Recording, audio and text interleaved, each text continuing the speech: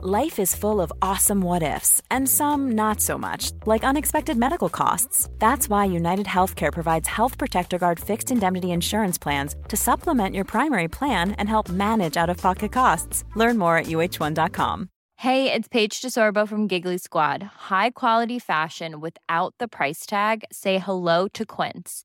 I'm snagging high-end essentials like cozy cashmere sweaters, sleek leather jackets, fine jewelry, and so much more. With Quince being 50 to 80% less than similar brands. And they partner with factories that prioritize safe, ethical, and responsible manufacturing. I love that. Luxury quality within reach. Go to quince.com/style to get free shipping and 365-day returns on your next order. Quince.com/style. The Square Ball Podcast. Welcome to the Square Ball Podcast. Dan, Michael, and Moscow White with you on the weekly show. It's brought to you with Levi Solicitors. 10% discount on your legal fees. levisolicitors.co.uk/the Square Ball.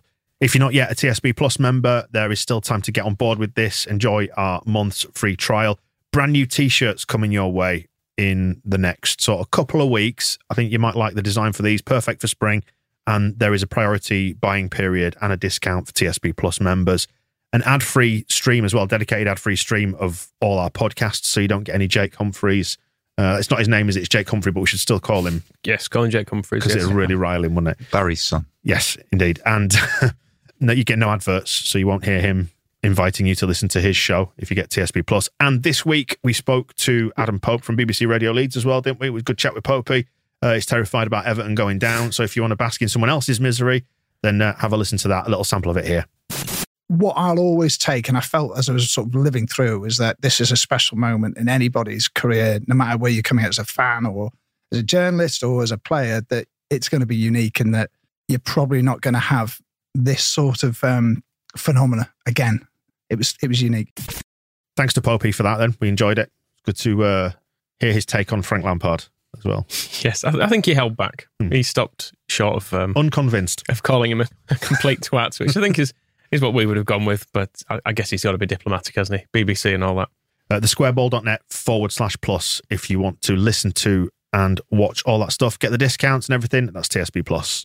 Into the weekly show then, and part one is where we look at the news. There'll be no preview section this week as well, because there's no game. International week. We can all exhale. However, this section has kind of morphed into relegation watch, hasn't it, over recent weeks? Because, well, we've got nothing else to talk about. Even that's irrelevant now, isn't it? Yeah, now we're safe. Yeah, don't know why we're even looking at the bottom. Looking up, can we still make Europe?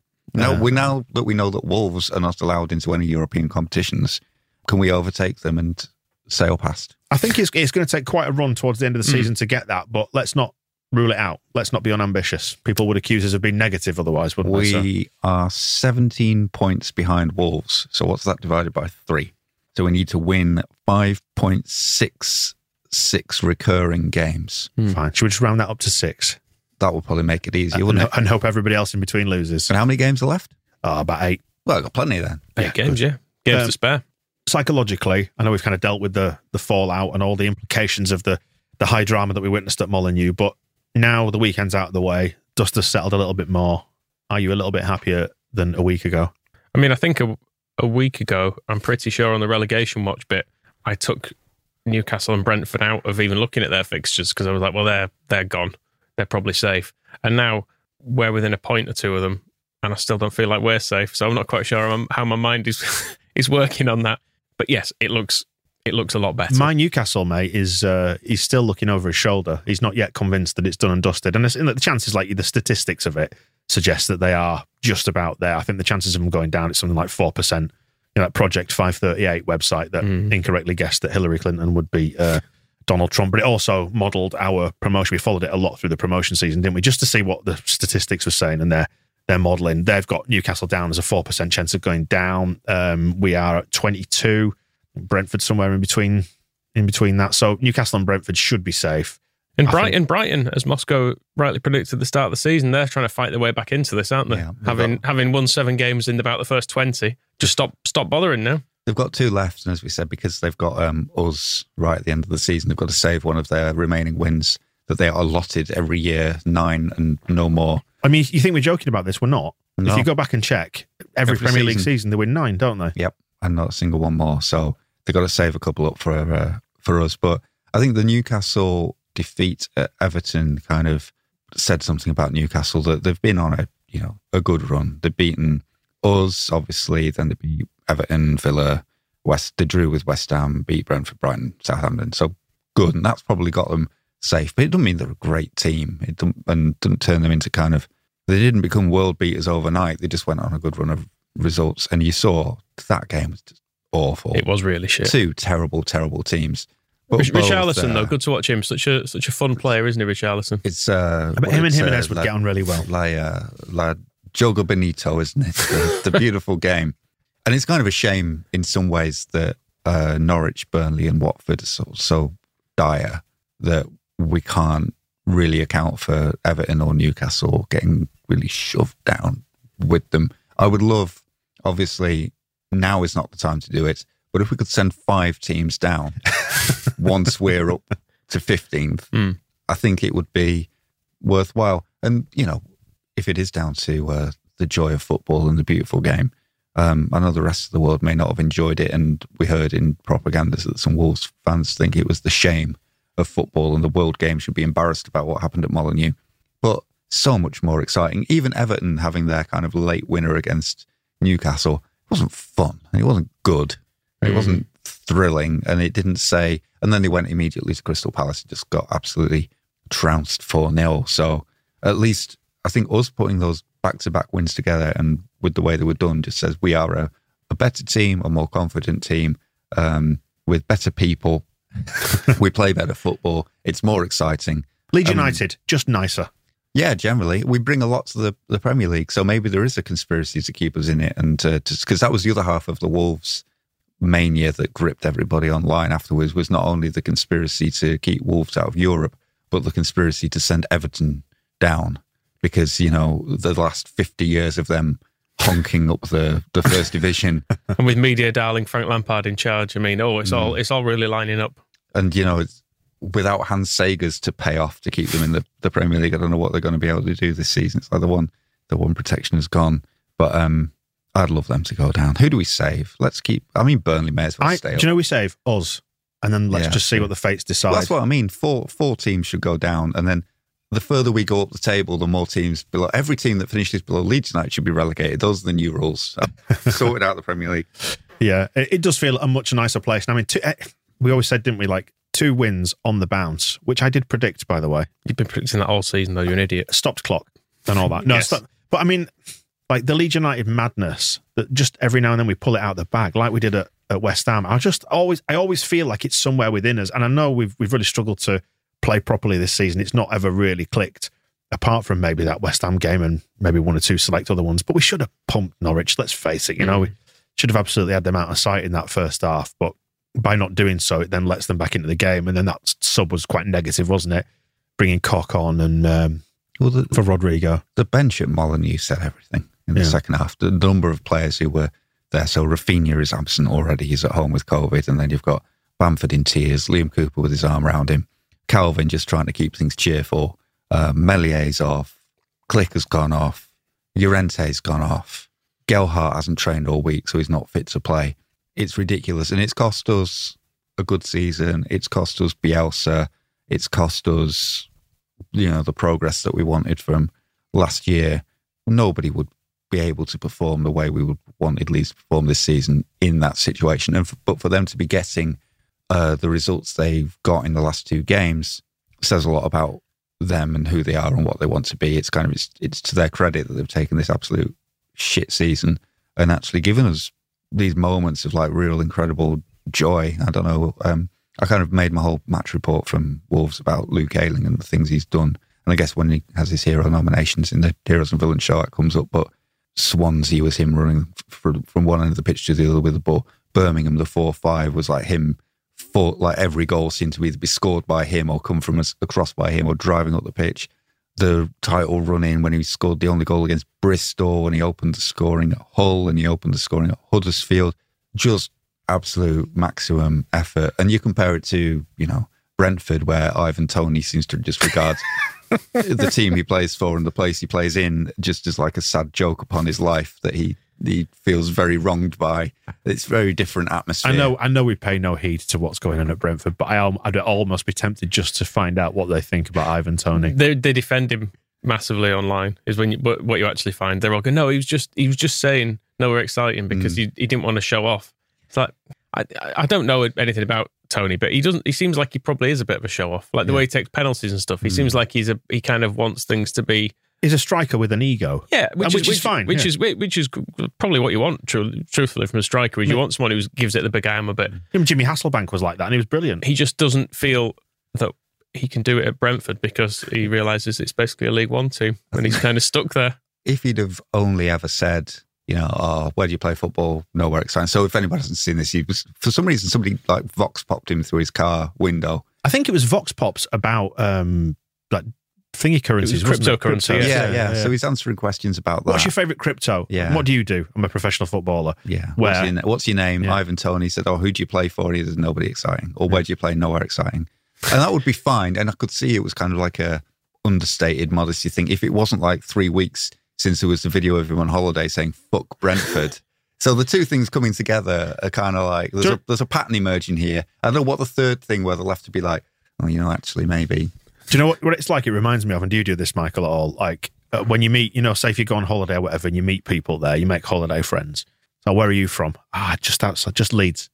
That's what I always say. I don't ever tell them Bradford. I don't need to bring that sort of shame on myself. It's very true, yeah. Just keep it vague. Yeah. But outside, do you say just outside Leeds? Because you don't want to say Pontefract, do you? It's a fine town. It's a fine historic town. Proud of it. Is that Haribo you're eating? You know where that came from? I made it myself. Or are you a Wakefield denier? Well, I mean, I'm actually from Wakefield, I would say. Yeah. Which is, Ponty's kind of part of. But yeah, I think with Toney... You're from the 5 towns. Exactly. Count them.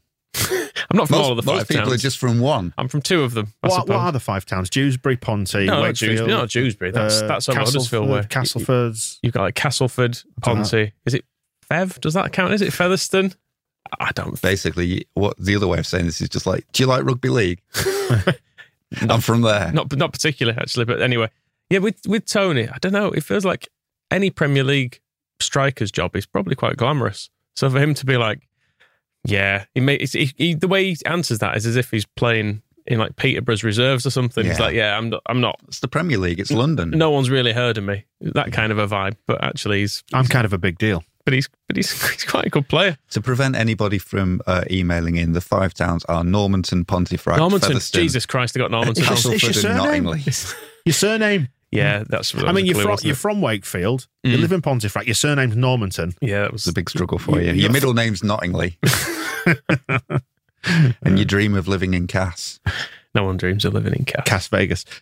Just going back to what we were saying there about the atmosphere at Leeds. No, you weren't saying it, I was thinking it. One thing we've got is togetherness. I think we've got a real sense of togetherness, and maybe, as you were saying over on Propaganda Moscow, that maybe that's the thing that Jesse Marsch has really brought to the team, is just to make them feel loved again. And they all seem to be really united, don't they? Like we saw with the celebrations at Molineux for the winner, charging across the pitch and all that shit. Not allowed, by the way. No. It's a crime against world football or whatever. Contrast that with some of the other clubs. Like Watford doesn't strike you as a particularly happy place, does it? And like, because they all... Roy Hodgson doesn't bring a party. They hate Hodgson. And he hates half their players yeah. And also hates the fans. And they hate the decisions he made. They're constantly, every time I see a post-match interview, it's Hodgson's basically saying, I'm right to bring that player off. I don't care what the fans think. And also, I don't think that player's good enough, but he's here and I have to put up with him. And it's hilarious. But and the one we're obviously leading towards here is Everton and Frank Lampard. And look, we don't need to do this at any great length because it's been said lots in recent weeks. But let's have a quick talk about it. Let's get the low-hanging fruit. Let's pick it. Absolutely. But what sort of a manager, when they're in this situation, when they need everyone, when you need buy-in, is what you really need, a buy-in for what it is you're trying to achieve, hangs his players out to dry in the way that he did against Palace. And he might be right, actually, about the mentality of the players not being right, but what's to be gained from doing that in public, apart from trying to mask your own shortcomings? He doesn't leave it at the mentality, though, does he? He says... The bit that worked in the game was me. Mm-hmm. Tactics, wasn't it? It's not tactics. The 20 minutes. Yeah, the bit that worked in the game that I set up, that bit was good. The bit where it went wrong, nothing to do with me. Yeah. Absolutely. That was all before I got here. When it started going wrong, that wasn't tactics anymore. That was the players. I mean, in the same way as when they beat Brentford in his first game, he was giving it. Oh, it's good to see all the things we've been doing on the training pitch coming off. Well, why doesn't he do? Has he stopped doing stuff on the training pitch now? He's been there for weeks. Why doesn't he tell him to not be shit after 20 minutes? And I know what we're doing is we're basically skirting around the issue of how can you absolve yourself in the way that he does of any responsibility for what's going on. That's what I find absolutely remarkable. Like anybody in a leadership position, you can't do that. You cannot do that. Look at how often, and we're going back to Bielsa, even if it wasn't necessarily his fault, would shoulder the blame for absolutely everything. And he would in no way would ever chuck his players under the bus. And Marsh, the same, in fairness, so far. The Villa game was terrible, and he said it was terrible, but he didn't go through and say, well, everything I've done was fine. Yeah. It's not my fault. Yeah. He had a little bit about them kind of that it was a struggle to adapt. You can tell they've been playing one way for 4 years. It's going to take them some time to There was a sympathy sort it out. in it, though, wasn't there? Yeah, but he was kind of saying that it will be me who I have to get them to sort that out and change it, whereas it's Lampard's attitude is always, I have told them all the things they need to do, and they're just not doing them, so I don't know what else they want. I've already told them to just deal with the pressure. Yeah. And I've already told them to just grow some bollocks. And what more do they really need from me? I mean, I'm not a miracle worker. Well, I am. I've done obviously a very good job at Derby and Chelsea, but these players are just not doing it for me. I think it's there is kind of a different track of manager in the world, because I suppose Marsh was a player, but we can just dismiss it because it was all in America. Not a brilliant one. But I'm thinking because Steven Gerrard... Just while we're on that, thanks to Leeds United Bay Area, by the way, for... Yes, I've got a mug, got a T-shirt, and I mean, I am prepared to wear anything that people send me for free. Just to be clear, great bunch of lads. So let's get the old the gimp suit in. Nice T-shirt, though. Yeah, it's lovely. Thank you very much for those. Yeah. They've got them too, and we even received them in the right sizes, didn't we? A medium, a large, and extra, like the Bears. I arrived already dressed this morning, though, so whereas you turned up like just shirtless, so you had to put yours straight on. But anyway, you were saying yes about... about Steven Gerrard talking about Saka should expect to be kicked because he's got a steel hip. Yeah. And it's just, Lampard seems to live in that world as well, where he just can't understand that it's not, 2002 and he's a great player anymore, and he can't just tell players, be better, and it'll work. There's more to it than that. And whereas Marsh was a player, but he's gone down the very studious kind of Red Bull route. Bielsa gave up playing at an early age and just devoted himself to coaching.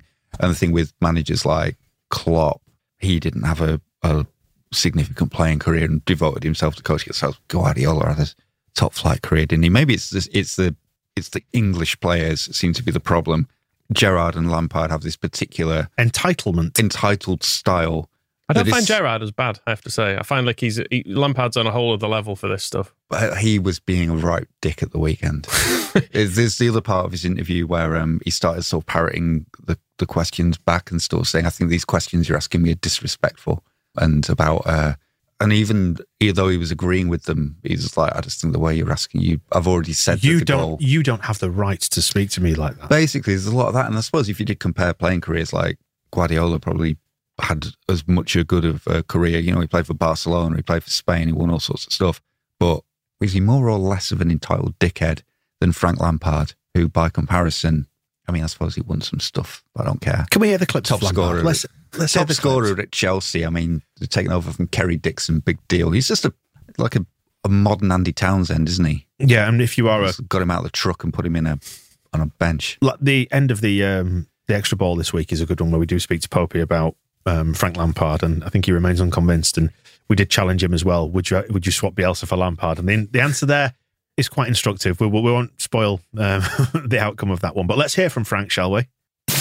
We didn't play that badly today, and Palace didn't play that well today, and we lost 4-0 because of a lack of confidence and a lack of what I just said. So, wasn't tactics. Tactics showed in the first 20 minutes. Palace can get out of half. So when you do things right within that structure, you'll be all right. If you can't be clinical in front of goal, you won't score goals. You won't feel like you're going to score goals.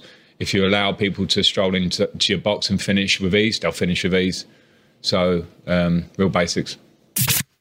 He's gaslighting his players. If you do this right, then everything will be fine. It's like I'm watching at the moment an Amazon documentary about pyramid selling. He's kind of like the people in charge of that, when they're like, look, if there are problems, you are the problem. My tactics were great. Don't let them score in the box. That's what you need to do. Like, how do we stop them scoring with the tactics? Goes back to what we were saying about Jake Humphrey on Propaganda last week, about you need to work harder and believe more, don't you? You to stop conceding goals. Listen to Frank Lampard more. That will save everything. And even goes back to when they did win and he had to make it all about himself, because I swear down he punched something on purpose so he could pretend he'd broken his hand. There didn't seem to be any evidence of like hand damage in the Crystal Palace match. Like, did he have a cast on? No, I don't think he did. Really, so I think that was all a fake. And I might be wrong. Yeah. So legally, like, I'm leaving out all the options on the table. I'd just like to see an X-ray. Demand proof. Mm-hmm. Demand proof. Well, I don't trust Frank Lampard. Well, I think that's I suppose that's a very good comparison. Marcelo Bielsa, I'd give him responsibility for everything. Mm-hmm. Frank Lampard, I wouldn't let him look after an old shoe.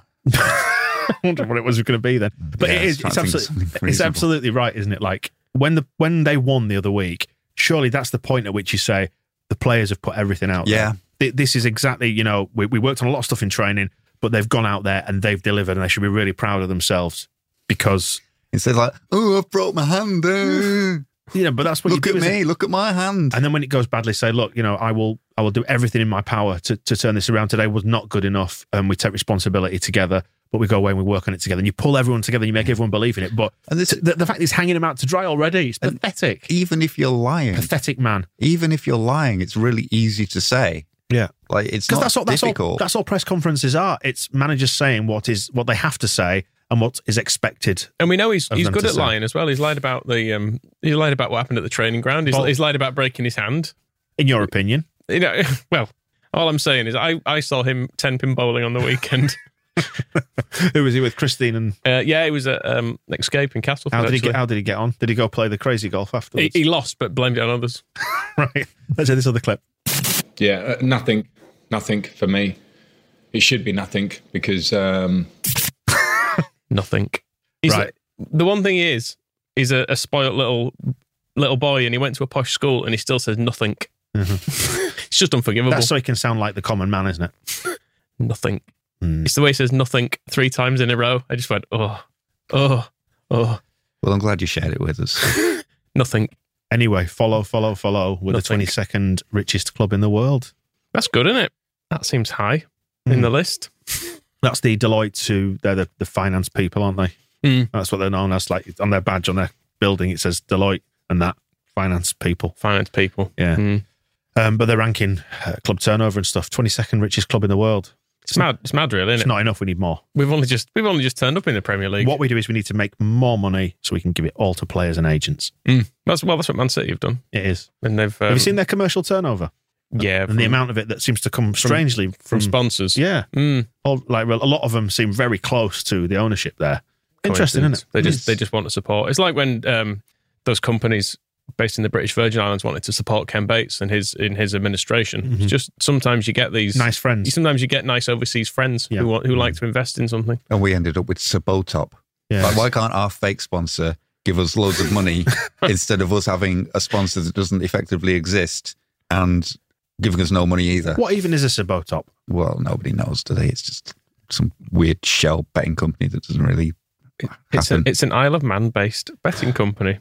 Yes. Who you can't use to bet if you're in the Isle of Man. They did start faffing with a UK domain, didn't they? But there doesn't seem to be any evidence of it so far. Yeah, I can't. It's all very weird. We get a proper, like if we stay up this time and then we sort of kick off, it feels like we're sort of, as Phil Hay wrote this week, about going into a new cycle, aren't we? We're going into a new era. Get rid of them lot. Get something we recognise. Yeah, I've tried going on their website and it just says disable ad block. Right. There's just nothing there else to see, and then that's it. So that's good. It's good that they're encouraging us all to. I want a skip hire firm on the front. That would be nice. I mean, Box T is pretty cool. Box T. Because it's just. It's like Mr. T, isn't it? Or Ice Tea. It's just boilers. And that's obviously not as cost effective anymore. What should you do? Jumpers sponsor next year? Yeah. Jumpers. Nice thick sweaters. Get yourself a jumper. They can put the teams out in some of the merchandise. I mean, Arsenal have got it right. Visit Rwanda. A bit warmer there. You won't need a jumper. Yeah. So maybe we should be looking to that sort of thing. Energy efficiency. That's what Arsenal are all about. I'm not sure planes are energy efficient, but never mind. Yeah, fixtures being moved. So we were going to play Chelsea at lunchtime on Easter Sunday. Is that the 17th? That's not happening anymore because they went through in the FA Cup. So actually, it gives us another week off, which ain't a bad thing. And it's great news for me because I'm on holiday that week. I thought I was going to miss that. So why did you book a holiday during the season? It's like the third year I've tried to go on this holiday. It keeps being COVID. Is our company not enough for you? Well, I mean, in fairness, did he tell you about this, Moscow? I may have avoided this had the fixtures been out when I booked it because Chelsea at home was one of the games I've been looking forward to for like 16 years. Mm-hmm. So that's good that it's moved. Yeah, I mean, it's a shame that that they've progressed in the cup because I ideally want them to not win anything and then be wound up. I love Middlesbrough. Well, they're all right, aren't they? I suppose it was a shame for Johnny and Sol, and exactly. I suppose Peltz was there as well, wasn't he? Great. I mean, I know you can say what you like about Lee Peltier, but at least he's not at war with Ukraine. That is absolutely true, to the best of our knowledge. Yeah, the emails that he used to send people begging us to buy tickets for the games were always very diplomatic. I felt there was never like an underlying threat with any of those. He never came to our house and forced them upon us, did he? No, absolutely not. So that's it's the Easter weekend then. So it's a shame, isn't it, that the 4-day weekend won't be punctuated by a game at Sunday lunchtime, and then Town would have been absolute carnage after that if that one finished at about 2:30. But never mind. There's still a lot of games scattered around the division that aren't scheduled yet, are they? Are Burnley even bothering with half their games, or are they just going to get relegated and say, scrap it? No point. From a psychological standpoint and a fitness standpoint, I don't think it's necessarily a bad thing because our fixtures suddenly read Southampton at home, Watford away, Palace away. And I think Palace is on paper the most difficult of those 3 games. But that's before we get round to Man City. So hopefully Palace have just got FA Cup in their mind now as well because they're safe already and they've got a chance of winning a cup, which would be amazing for Palace. Yeah, but then it leads into us against Man City and then us away to Arsenal, where you think hopefully we can get this one boxed off before we get round to that. So if we could get maybe get it boxed tee off, yeah, 6 or 7 points from these next 3 games, and then suddenly the season is done and we can all relax a little bit and have some fun. Everton with their games in hand, so they need to arrange a game with Watford. That's obviously a big deal, and then they need to arrange a game. It's at home, but it's Crystal Palace again, and we already know. Frank Lampard's done everything he possibly can. He knows the tactics that work already. But will the players do them? They worked into a 4-0 defeat. That's the big problem. And it is, there's only 8 weeks of the season left, just to feed into the point you're making here, Moscow. Yeah, and so they've got to get these games in, and they've already got more games left than we have, without those 2 that need to be arranged. So it's getting, because their Burnley game, which is, so they come back against West Ham, and then Burnley in midweek, then Scum, then Palace, which, or maybe, no, that's because that's been now postponed from that weekend, from Easter, so they've got to put that in somewhere else. Leicester, Liverpool, Chelsea, Leicester, Brentford, Arsenal, getting the championship. We did say, didn't we? I think I do hope they're forced to play Leicester on consecutive days, like in the 1950s, like Christmas Day and Boxing Day or whatever, like it used to be. I'd be up for that. So that's good. They're going down then. Excellent. Transfer rumours. Phillips has been linked with a move again to West Ham. Villa. Villa's not happening. No, if he goes anyway, it's going to be Champions League level, isn't it? But he's not going anywhere. And what would be the point of going to West Ham or Villa? Like if he got a move to Manchester City or Liverpool, I could understand what he was doing. But what's the point of finishing 8th? If we finish 16th, it's a difference. And you get to live in Leeds. Both West Ham and Villa, it's not inconceivable we finish above them next year. Yeah. So what would be the point? Yeah. What would be the point? I suppose loads of money might be the point, depending on what they're offering and what we're offering. There's also you can't spend it all anywhere, Calvin. Just offer him more. He's it strikes me that he doesn't live a ridiculous lifestyle. I mean, he wears expensive clothes, but Balenciaga. Yeah, we're not. Yeah. Hasn't he got a Lamborghini or something? So. But apart from all that, but he earns like £100,000 a week. You've got to really go some to spend that much money. I've been thinking about this sometimes with Brendan Aronson, who's just done his MCL. He's got an MCL tear, which is interesting. So that kind of puts him out for a junior Firpo length of time. But his life in Salzburg just looks so beautiful, like the mountains and the lifestyle and just the chateaus and everything just looks great. And come to Beast tonight, Brendan. Yeah, I do kind of think if you're going to give him a house in the Five Towns and he can come and train in Leeds every day. I mean, him and his girlfriend are very active on one another's Instagram, and they look very, very wholesome. They are the classic all-American college couple, aren't they? They also look 12, which is weird. Yeah, I don't know what I hate most about them, whether it's their happiness or their youth. Or their health. I mean, I don't begrudge them their health, but they look so healthy. Yeah, they do. They're an interesting. All that fresh mountain air pair. It'd be seeing them adapt to get to the diesel fumes of the M62. Come to this asbestos-ridden stadium that needs to be knocked down and enjoy life next to the motorway. Brendan keeps posting all these photos of just like beautiful snow-topped mountain ranges. I think, the Yorkshire Dales are beautiful. Ilkley Moor is every bit as good as the Alps. When it's not on fire. That's true. So if we want Brendan Aronson to play for us next season, everybody this summer, just be careful with your barbecues on the moor, because we need to keep the landscape just at least presentable so that when he comes to Yorkshire, he gets a good impression. I don't think I ever said, but I actually went up on Ilkley Moor the day after the Villa game just because I needed to get away from everything. Like I was so stressed by Leeds United. I went up there. Can confirm a lot of it was on fire in the last, not when I was there. It's a bit of a problem, but recent years. And then the other way is Fabrizio Romano this morning. He's talking about Rafinha to Brazil, to Barcelona. He's Brazilian, which I would accept, by the way, if they pony up the money. Yeah, but they're not really. How come we went broke and had to be out of the Premier League for 16 years? Barcelona were skint for like 15 minutes, and then all of a sudden they went, "Oh, it turns out we've got loads. We've just found it all again. We had loads of money. It was just in a cupboard. I think they were actually we're ready to go again in now. Shoeboxes. It was all a mistake. Someone had done a spreadsheet wrong. But they've always got a lot of cash coming in at Barcelona because of the nature of it. But I think it's just because they overreached so much with the wages and transfers and stuff that they just got squeezed by the and they've COVID learned their lesson now. Yeah. Yes, they're never going to make those. So they had the big funding gap because of COVID. So there was like a big revenue hole, and then that taught them a few lessons about being fiscally responsible. So now they're going to get Messi back, get Rafinha in, whoever else, whatever. I'm just tidying up the transfer stuff. Aaron Hickey, who's a 19-year-old Scot at Bologna. Never heard of him. I've not even heard of this rumour. Who's found this one? It was just on one of the sites this week. It was just interesting. It's not a name I'd heard before. I tend to not bother putting anything on if it's a name I've heard before because I'm sick of talking about the same people again. Named after a teenage thing. Hickey. A love bite. That's the word, yeah. Which is taking us back to Brendan and co. Oh, he's not the one we were linked. We were being linked with another Scottish left back from Aberdeen in the January window. Yeah. Who he was supposed to be going to Italy. So I don't know if this is just let's just link. Sort of Chinese whispers. Yes, thing has made given the wrong Scotsman.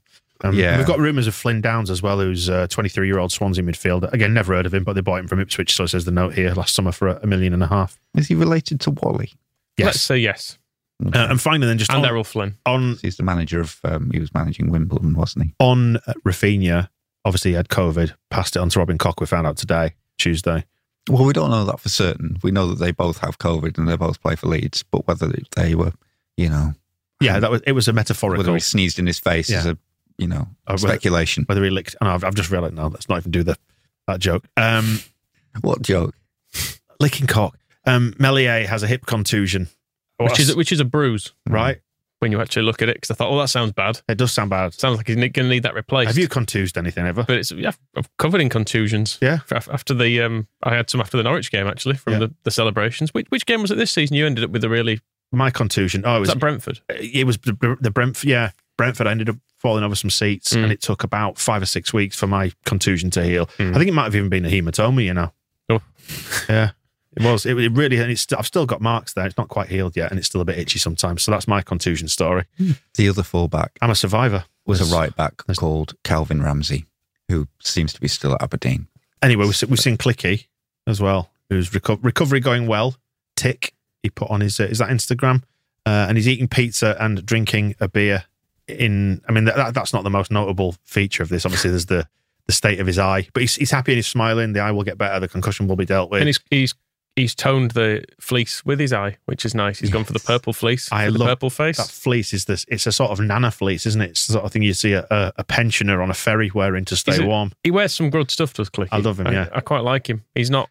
I don't get the feeling he just goes for the standard Balenciaga stuff. Like well, that's what I was going to say. If you contrast it with Calvin Phillips, who's always wearing Balenciaga, and you look at Balenciaga and how preposterous and expensive it is, versus that, where it looks like he's just gone down to Millets or something, doesn't it? And he's bought a fleece. I think that's an expensive fleece. I'm sure it probably is, but I think he's a bit more like... It's North Face, isn't it? I feel like he kind of looks into stuff a bit more. If you look, you can see the North Face logo on it, so it's not that expensive. A North Face fleece is not that expensive. Whereas most footballers will just go, oh, what's everyone else wearing? I'll just have one of them. In the same ways they all have the identical grey house. Whenever you see a footballer's house on Twitter, they've always gone, just do me the same.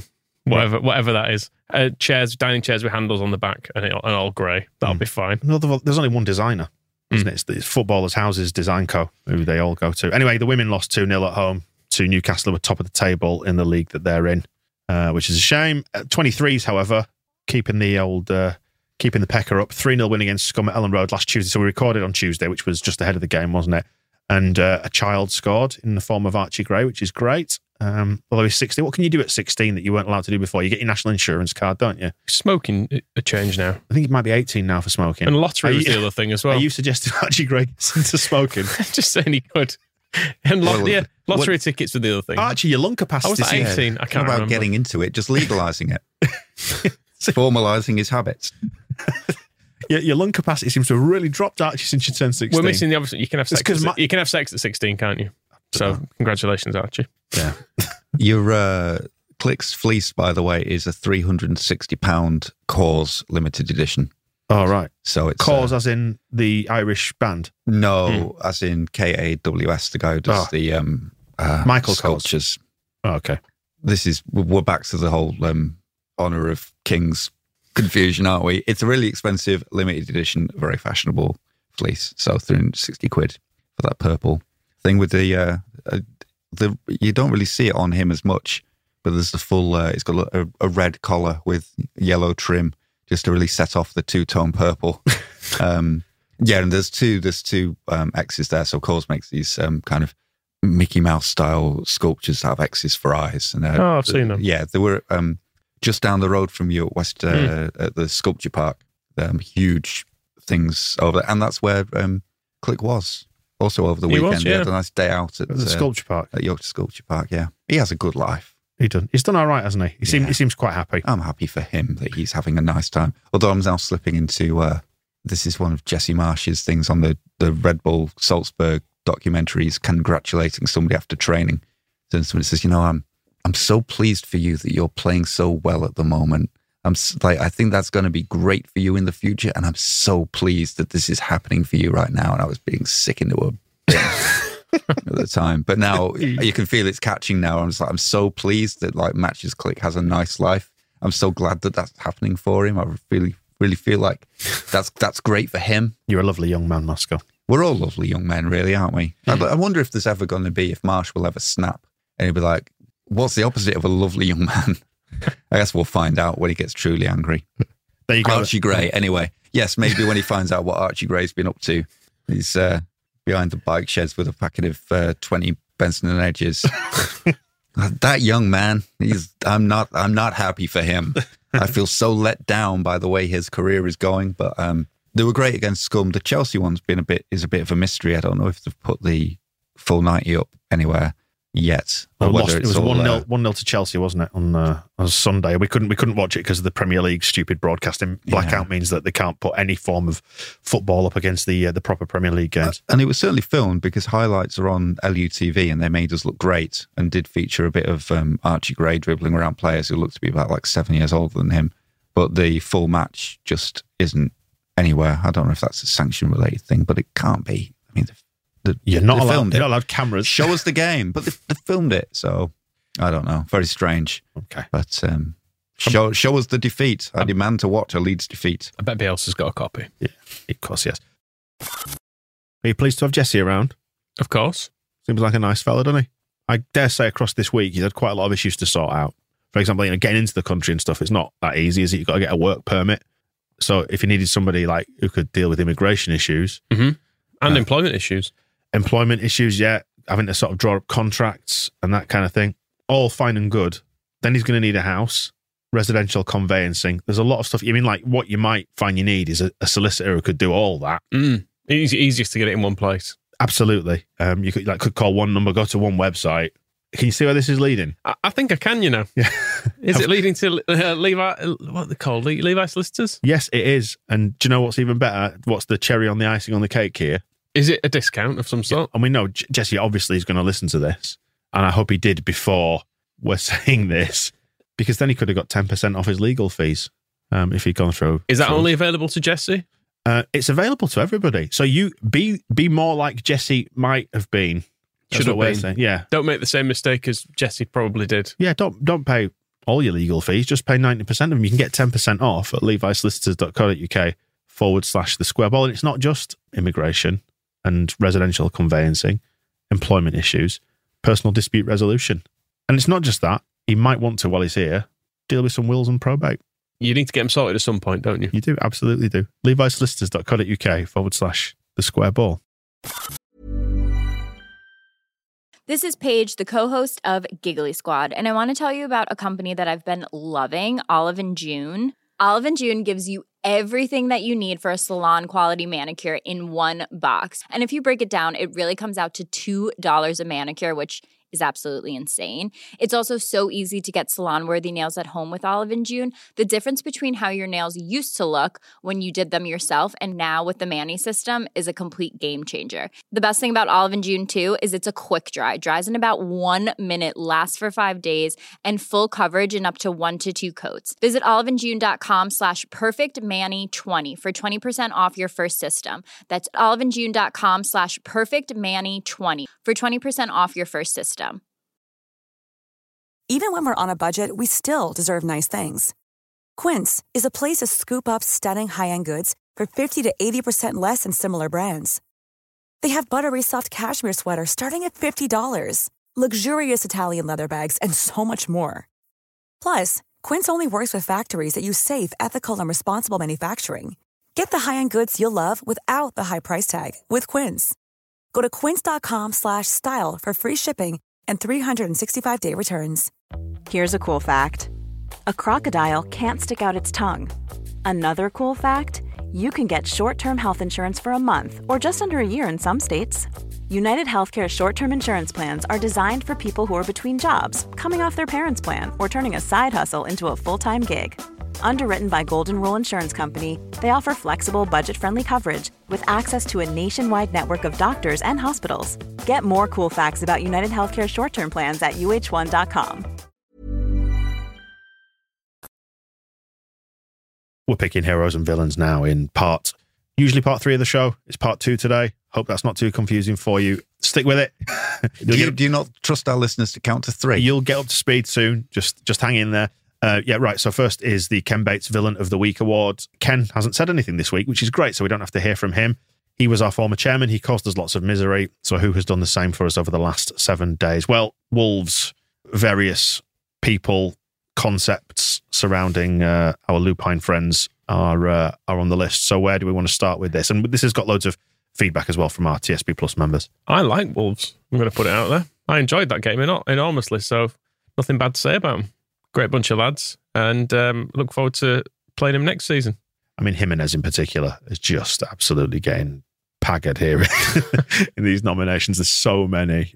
In a crowded field, as Rachel points out, in a crowded field, he's the worst diving, cheating little shit I've seen at Elland Road this season, and was no different in the game at Molineux. Fully deserved to be sent off. But the worst thing was he gave the manager the excuse he needed to write off Wolves' shit second half performance. Amen to that, Rachel. Love it. Raul Jimenez's dad got in touch. I'm not sure. Was this in Spanish? Or? No, and he seems to hate his own son because he's got a list of his offences actually over the years. Did Calvin's shoulder in 2020. Kicked Cock in the same game. Stamped on Cock's shin on Friday. And ripped his sock. Let's not forget about that. So you should bill him. Adidas will be furious. Bill him for that. Poxy winner, 2020 as well. He got straight booked for diving in this one. Cheated all his career. He was then thrown into the middle of it and then tried successfully to injure Meslier. Mm-hmm. And so, yeah, that's his list of offences against Leeds United. From his own father. It's like Marvin Gaye, shots by his own father. I mean, Wolves and Wolves in general, all getting hammered for the general approach to it, being a bunch of crybabies, entirely their own fault. You lost, as Lucas puts it. mean, they were fine before this match, weren't they? It's just Wolves. I mean, Jerry's saying that fecking DJ at the game who thought he was part of the show, they can also stick their flamethrowers and big flags where the sun don't shine. Yes. Well, this is all part of the weird other Wolves where they promote themselves in Mexico and they have the big following in China and all that stuff. They have this weird other side to Wolves that I wrote about on the blog, and I wonder how much of that might be our future. But let's not worry about that too much right now. So we'll just dismiss it all as terrible. If we do it, it'll be great. Bruno Lage's uncomfortable chair suggests they are anti-football bastards, the way they've played for years. And when it goes against you, you don't get to bitch and moan about it. There was a lot of that in the comments throughout, was just a feeling of them getting their comeuppance, more or less, for persistent cheating over the past couple of years that we've had to witness. And then it was like all of a sudden, in a space of like 40 minutes, it just all went so horribly wrong for them that it just made it extra sweet. Small town in Walsall, says Adsham. And all the stuff with them, like between the two benches, we've discussed what a lovely group of quality men Jesse Marsch adores working with at Leeds. So I don't think anybody on the Leeds bench will have been starting anything. It must all have been the horrible wolfish people. I mean, this is emerging hairy-faced and saber-toothed. This is going to Jimenez, isn't it? I mean, but let's get through some of the other ones. But Jimenez has to be the absolute front runner here. Like, again, we always look at weight of nominations. He's got the most by a mile. Bruno Lage as well gets some comments. Moutinho, that one, we didn't really deal with that to any great extent because he was lucky to get away with that as well. We should technically be making long YouTube videos next to a bin, crying, complaining, calling it a shame of world football. I might actually just get my phone, sit in the car for 20 minutes, yell at it until people in adjacent buildings come out to wonder what's going on, and shout and scream about how Kevin Friend should be put on trial at The Hague for not sending off Moutinho for that tackle, because I think that's the fair and appropriate level of response. But nobody seems, we're just using it like whenever Wolves fans are crying, just like, well, what about this?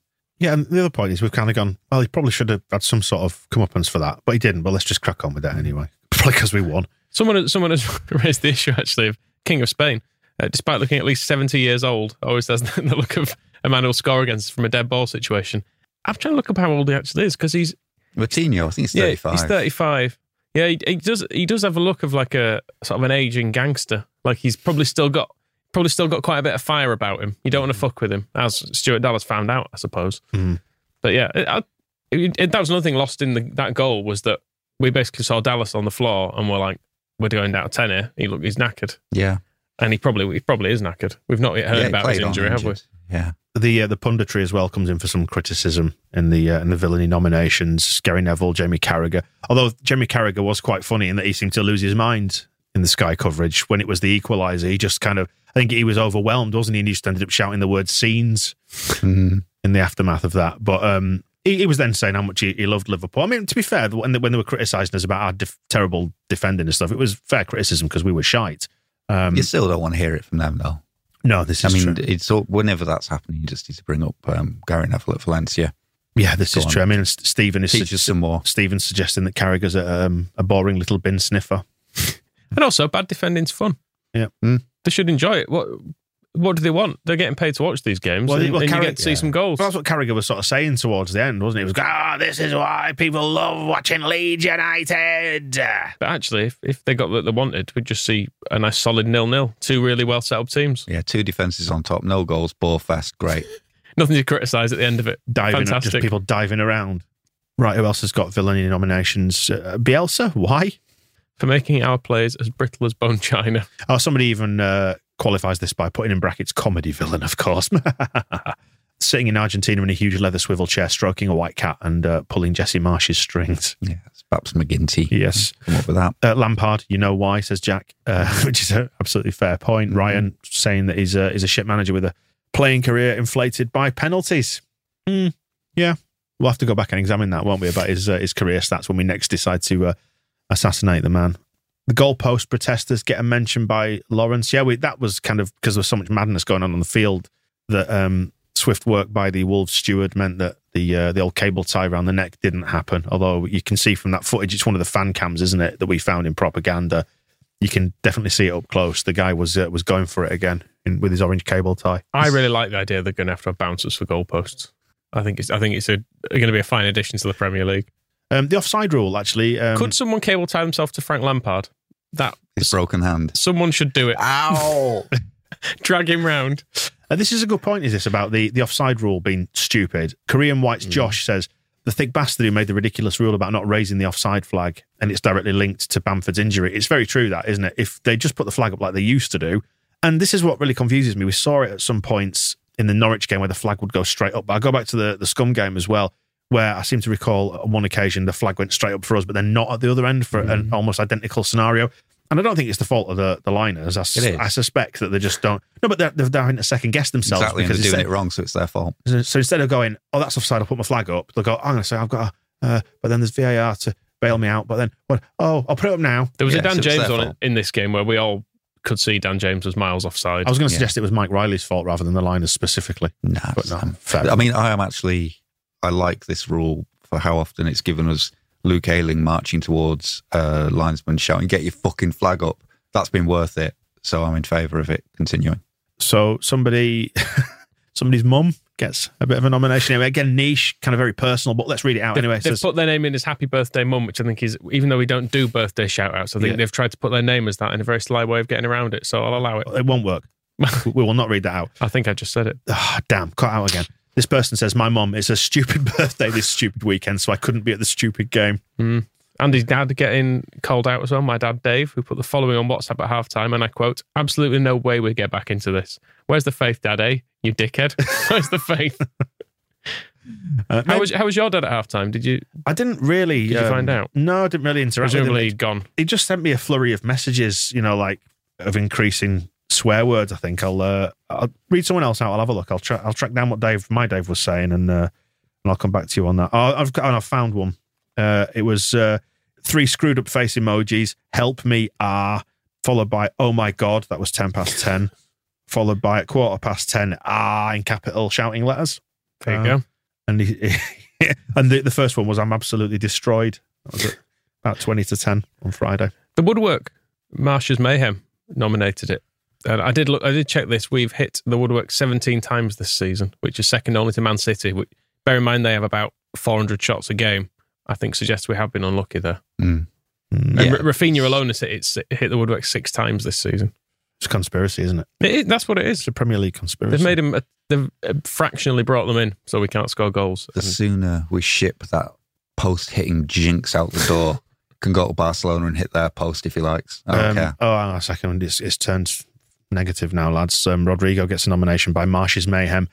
The post-match team photograph in the changing room is making the rest of us look bad, isn't it? When they were all flexing with their abs and the muscles. Yeah, look, he's just upset because his wife was looking at that photo with admiration, and it is hard to live up to him. I kind of, you want to go back to the old days when occasionally you'd have some fat lads playing football still, even at a professional level. When you say it's hard to live up to them, are you implying that you try? No. Like, are you in Somerville? You're just this far away from... I'm within 4 or 5 stone of it. Single digits. Yeah, exactly. 4 or 5 stone and probably about 1,000 hours in a gym. You were keeping pace with him, but then he hit puberty. It was easier when we had Paddy Kenny. That's all I'm saying. Yeah. More attainable body shapes for the average man. It's a big problem, isn't it, these days? Yeah. Trying to keep up with how these people look online. So I want to see Neville Southall types. Yes. Just probably not playing for Leeds because we'll be losing. Jimenez, isn't it? Yeah. Jimenez, definitely our villain of the week. 100% nailed on. Congratulations. Right, on to the Gaetano Berardi Hero of the Week awards. Loads of people getting love in this. The players and the spirit in general getting nominations, but it feels a little bit nebulous, does that? So let's get into some of the specifics. I mean, Luke Ayling, an absolute mile of these. I mean, Ken Bates stole my seat, just says Bill. Shall I read them all? No. Bill. Get the idea. Bill. Done? Yep. Yeah, Bill. I genuinely don't think I've ever seen anyone have this many nominations on there. By the end, I'd stopped putting individual comments on and just listed names because you're lazy. Because it was everybody. No, it was more work than copy and pasting. Which is funny because I'm sure if you went back a few weeks, people would be saying he'd bin him off in summer, get Cody Drummer back from Cardiff and wish him well, send him off into the sunset. Thanks for all your effort. Goodbye. Your article did sum it up nicely about Ayling. Just because we've had those discussions, I'm sure, at points this year as well, being like, it's not been great, has it? And I guess when he's playing centre-back, he's looked a bit iffy as well, but that's because he's not a centre-back. Well, on that, Ryan, whose full name is Ryan, I'm glad I continued paying after signing up to rant about TSB Plus, says Ayling, he's good when he plays right back, isn't he? Even then, he's had moments. He's had some pretty bad moments, but I think there is that story that's been going, or this developing idea that we need to ship everybody out in summer and sort of start again. But these are the kind of games where it's the old cliche of like you're out, but then they draw you back in, and just when you think, Luke Ayling, he's never going to be as good as he was again, and he's hit his ceiling or whatever, they do something, and then you think, you know what? How old is he? Is he 29? He's 31, I think now. He can't be 31. I think he probably is.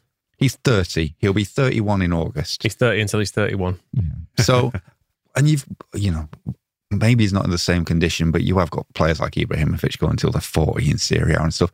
So I think rumours of like Ayling's demise maybe are overblown. Everybody this year has had a bad season, and it's difficult to play in a team when so many other players are out injured. Everybody's trying to cover for everybody else, and we've not seen anybody at their best. But none of it means that they can't come back next season and have a really good season. So we could do with another right back just to cover, so that Stuart Dallas has one less job to do. Have you not been reading about Cody Drameh? He's a freak, or whatever they've been describing him as at Cardiff. I think we could go back and villainously nominate Wales Online, the Trinity Mirror clickbait merchants, for coming up with that word, because he's a Leeds loanee, he has like 2 7 out of 10 games, and he's pumped this out. He's a freak of football, the greatest right back that has ever been seen. It's absolutely astounding, obliterating the championship. He's playing pretty well. But I was going to say when the bar is Steve Morrison ball, Yes, but I think quite low. I think, but I'm glad he's doing well. I think, Trinity Mirror know exactly what they're doing by writing that kind of article. If you want to read good stuff, thesquareball.net, where you won't get any of that shit. Yeah, you'll get our particular brand of shit, but you won't have any auto-playing videos of absolute nonsense either, and lots of other benefits. Any surveys at thesquareball.net? Not going to be popping over, no adverts, and we can't promise to reduce the level of adverts on the website if you subscribe, because there aren't any. Anyway, Luke Ayling, could maybe do with another right back, but Luke Ayling he's the heart and soul of the team. He's got a lot of time to go, hasn't he? I very much appreciate Alan's reason for nominating him as well, saying he loved how after Raul Clatter-Melier, Ayling sprints across the pitch and is clearly telling the referee he should be booked and sent off. Then in his post-match interview on Sky, asked about the challenge and the red card, he says, I don't know, I was on the other side. You can actually, one of the clips we played in propaganda before from the crowd, you can hear somebody say, fuck off, Ayling. Yeah. Brilliant. Love that. And I was saying then before, sorry, I talked over you. I was just saying, he's the heart and soul of the team. He's carrying the sort of the promotion team spirit, isn't it? I think that's one of the hard things that we're being forced to confront this season, as you're saying, like this narrative that we need to move on and chuck it all in the bin. And we don't, do we? We just need to kind of build on what's there and keep these guys. Having a second right back wouldn't mean we have to get rid of Ayling. It just means he doesn't have to play every single week. Because if they're like Junior Firpo, they'll never play. So it won't be a big deal. And, you've got a player there who can play. He can play centre-back in the Premier League. He's not the best at it, but he can do it. And it's always kind of, you don't want to lose a player like that unless you really have to. And I don't think just, hitting your 31st birthday is necessarily the time for the scrap heap. I'd love to have that back. God, I'd love to be 31 again. So I'll say this as well. And did we mention this at some point? Was it the match ball? Again, it's just an adrenaline, fuzzy haze at the minute. Did we mention the celebration, how it was the complete antithesis of a Premier League celebration, where you see these dickheads with their bloody, they're doing this, and, I know Bamford does that, that's fine, but there's different, he's us, so he's fine, but, you get all the kind of these... Well, Ronaldo's the dance routine. The best example of it. He's like, I've got my trademark celebration, everyone needs to get out of my way, I'm doing a thing.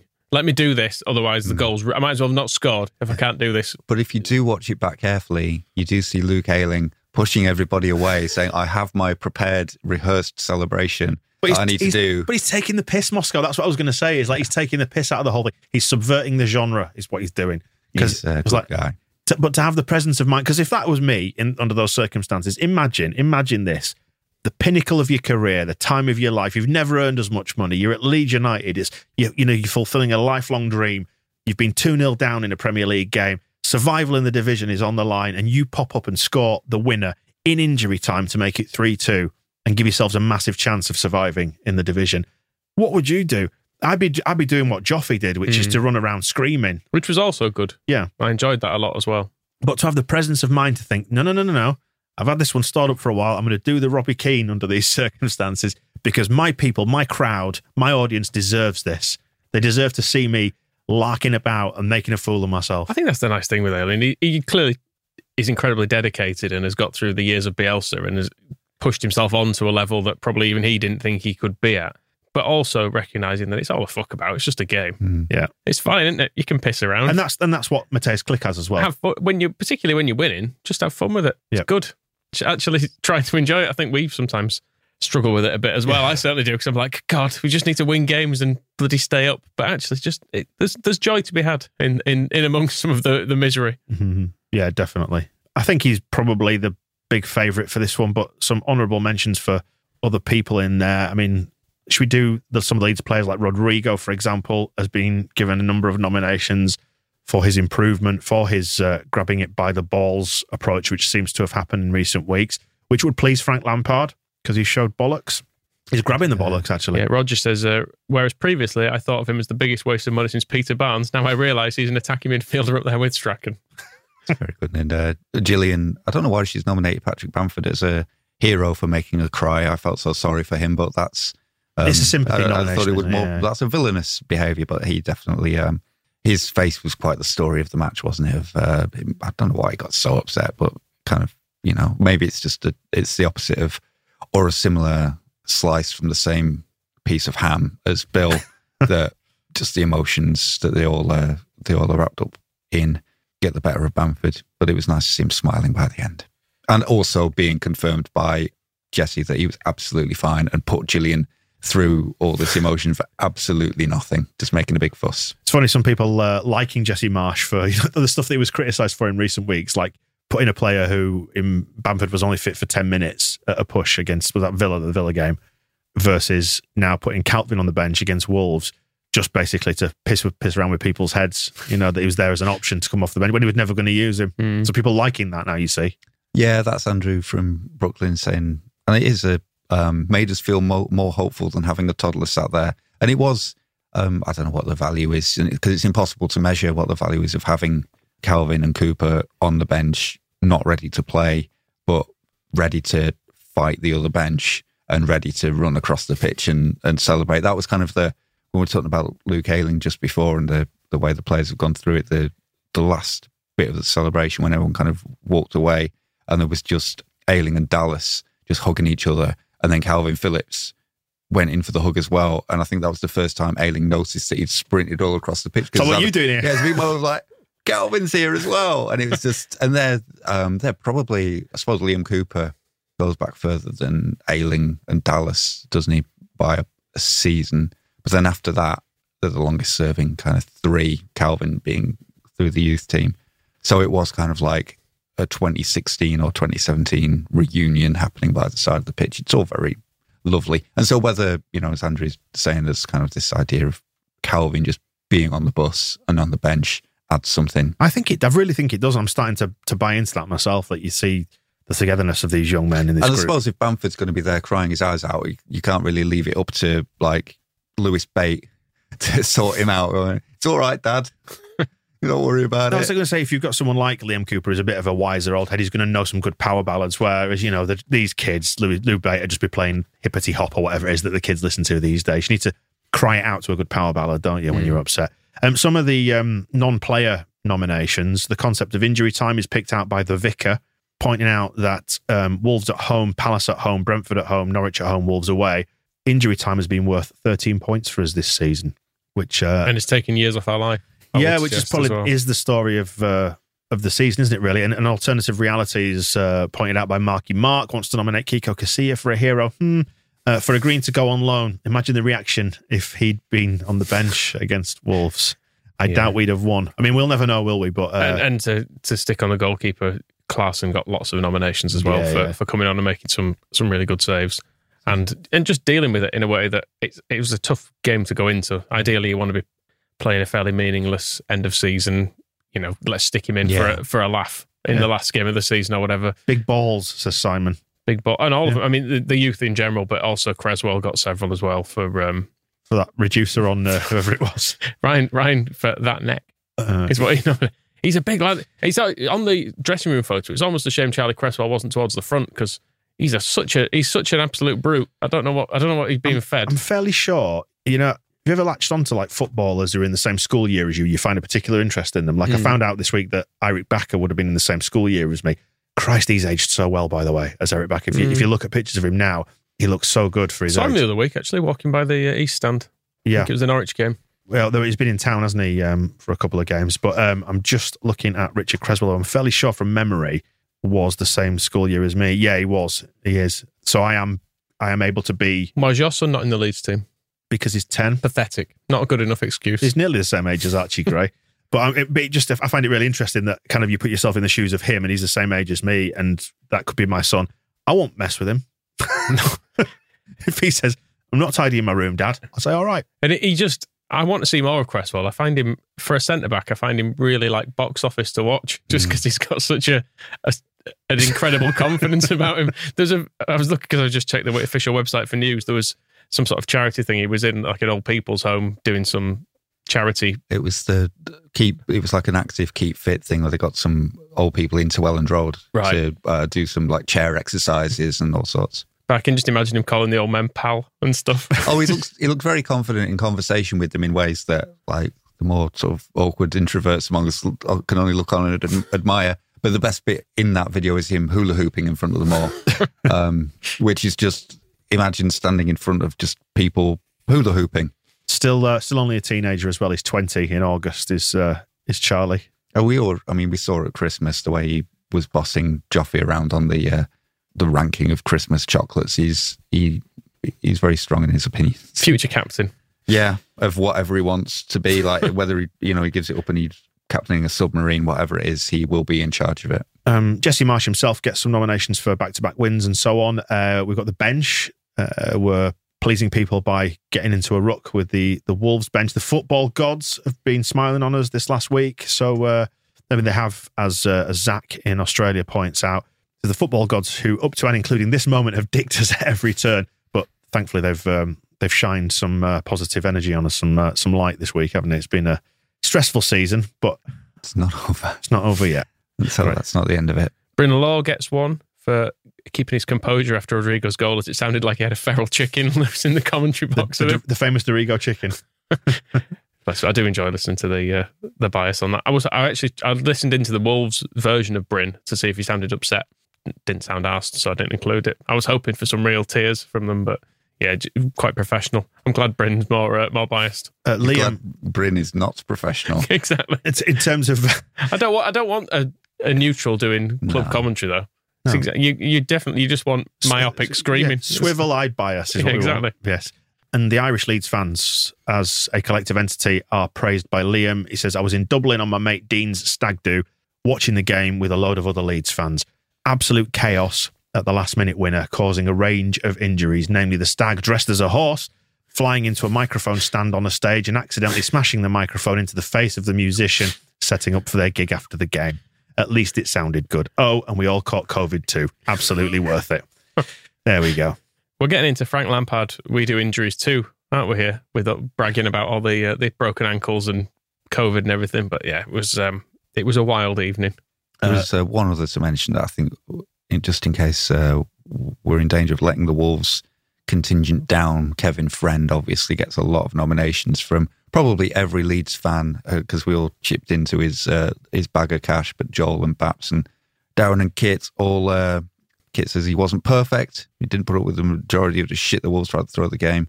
We expected those tactics, although he could have sent Moutinho off and booked Jimenez for diving, but we'll just about allow it. It was a pretty heroic. It was an 8 out of 10, wasn't it? Yeah, pretty much. I mean, even then, the money we paid him, I would have expected a bit more. Yep. But I think Darren describes him as fastidious, which I think is absolutely fair. Well, that was it. I mean, that was one thing in the those propaganda clips as well, where he's like, he already had the yellow card in his hand, as if he'd got it out before Jimenez brutally assaulted Meslier. We know what happens here.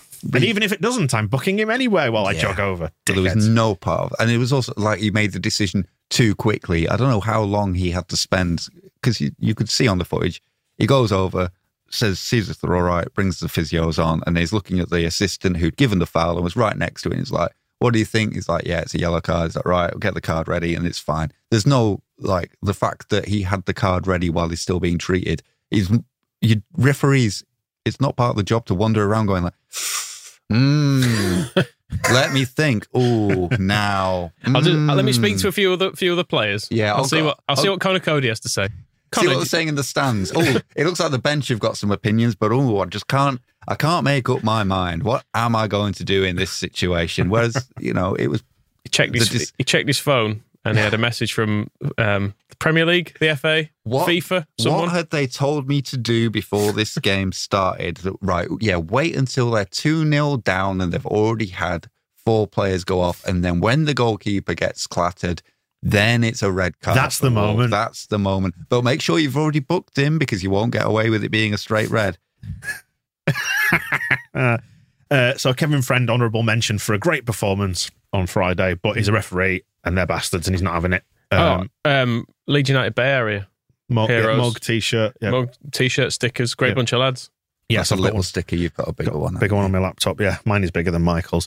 Ayling is got to be... It's Ayling. It's Ayling. For the celebration, the goal, for carrying us. There was no mention of Jackie, actually, in all the nominations, considering he scored and was quite pivotal in several of the goals. He's so understated in so many ways. I mean, that free kick for the goal kind of sums him up, the way that he's kind of stamping around frustrated because he's made a mess of it. And I've seen people discussing, especially with the argument with Rodrigo, that he's not really a big celebrator. And I can remember, I wrote about it after, because he scored against Crewe, didn't he, in the League Cup, about his existence at the back post, where he's always there waiting for one more pass so he can score, but it either gets shot and goes wide or shot and scored. And the Swansea, the big Pablo Hernandez goal is the perfect one because he's there. He's like, I'm here, give me the ball. And Pablo just scores and he just kind of goes, and the most important goal ever. And it's not actually like an ego thing. It's just like,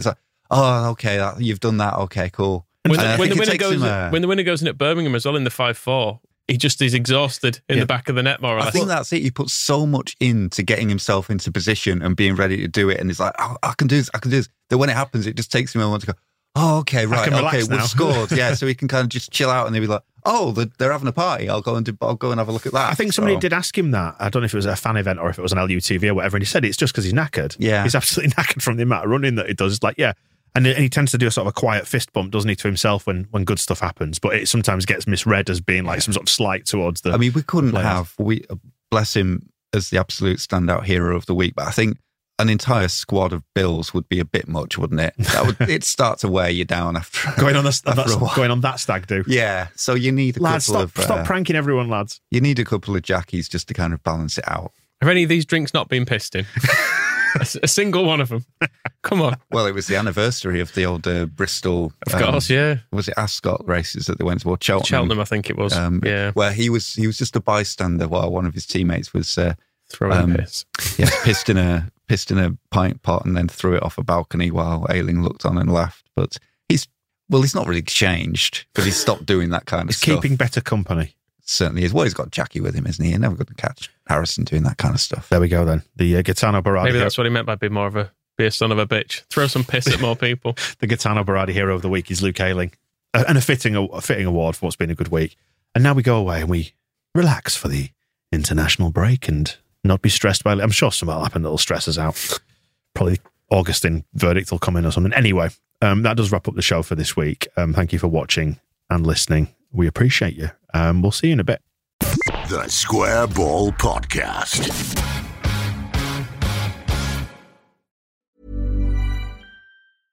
Hey, it's Paige DeSorbo from Giggly Squad. High quality fashion without the price tag. Say hello to Quince.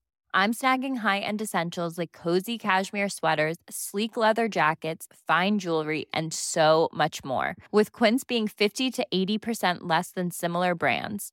And they partner with factories that prioritize safe, ethical, and responsible manufacturing. I love that. Luxury quality within reach. Go to quince.com/style to get free shipping and 365-day returns on your next order. Quince.com/style.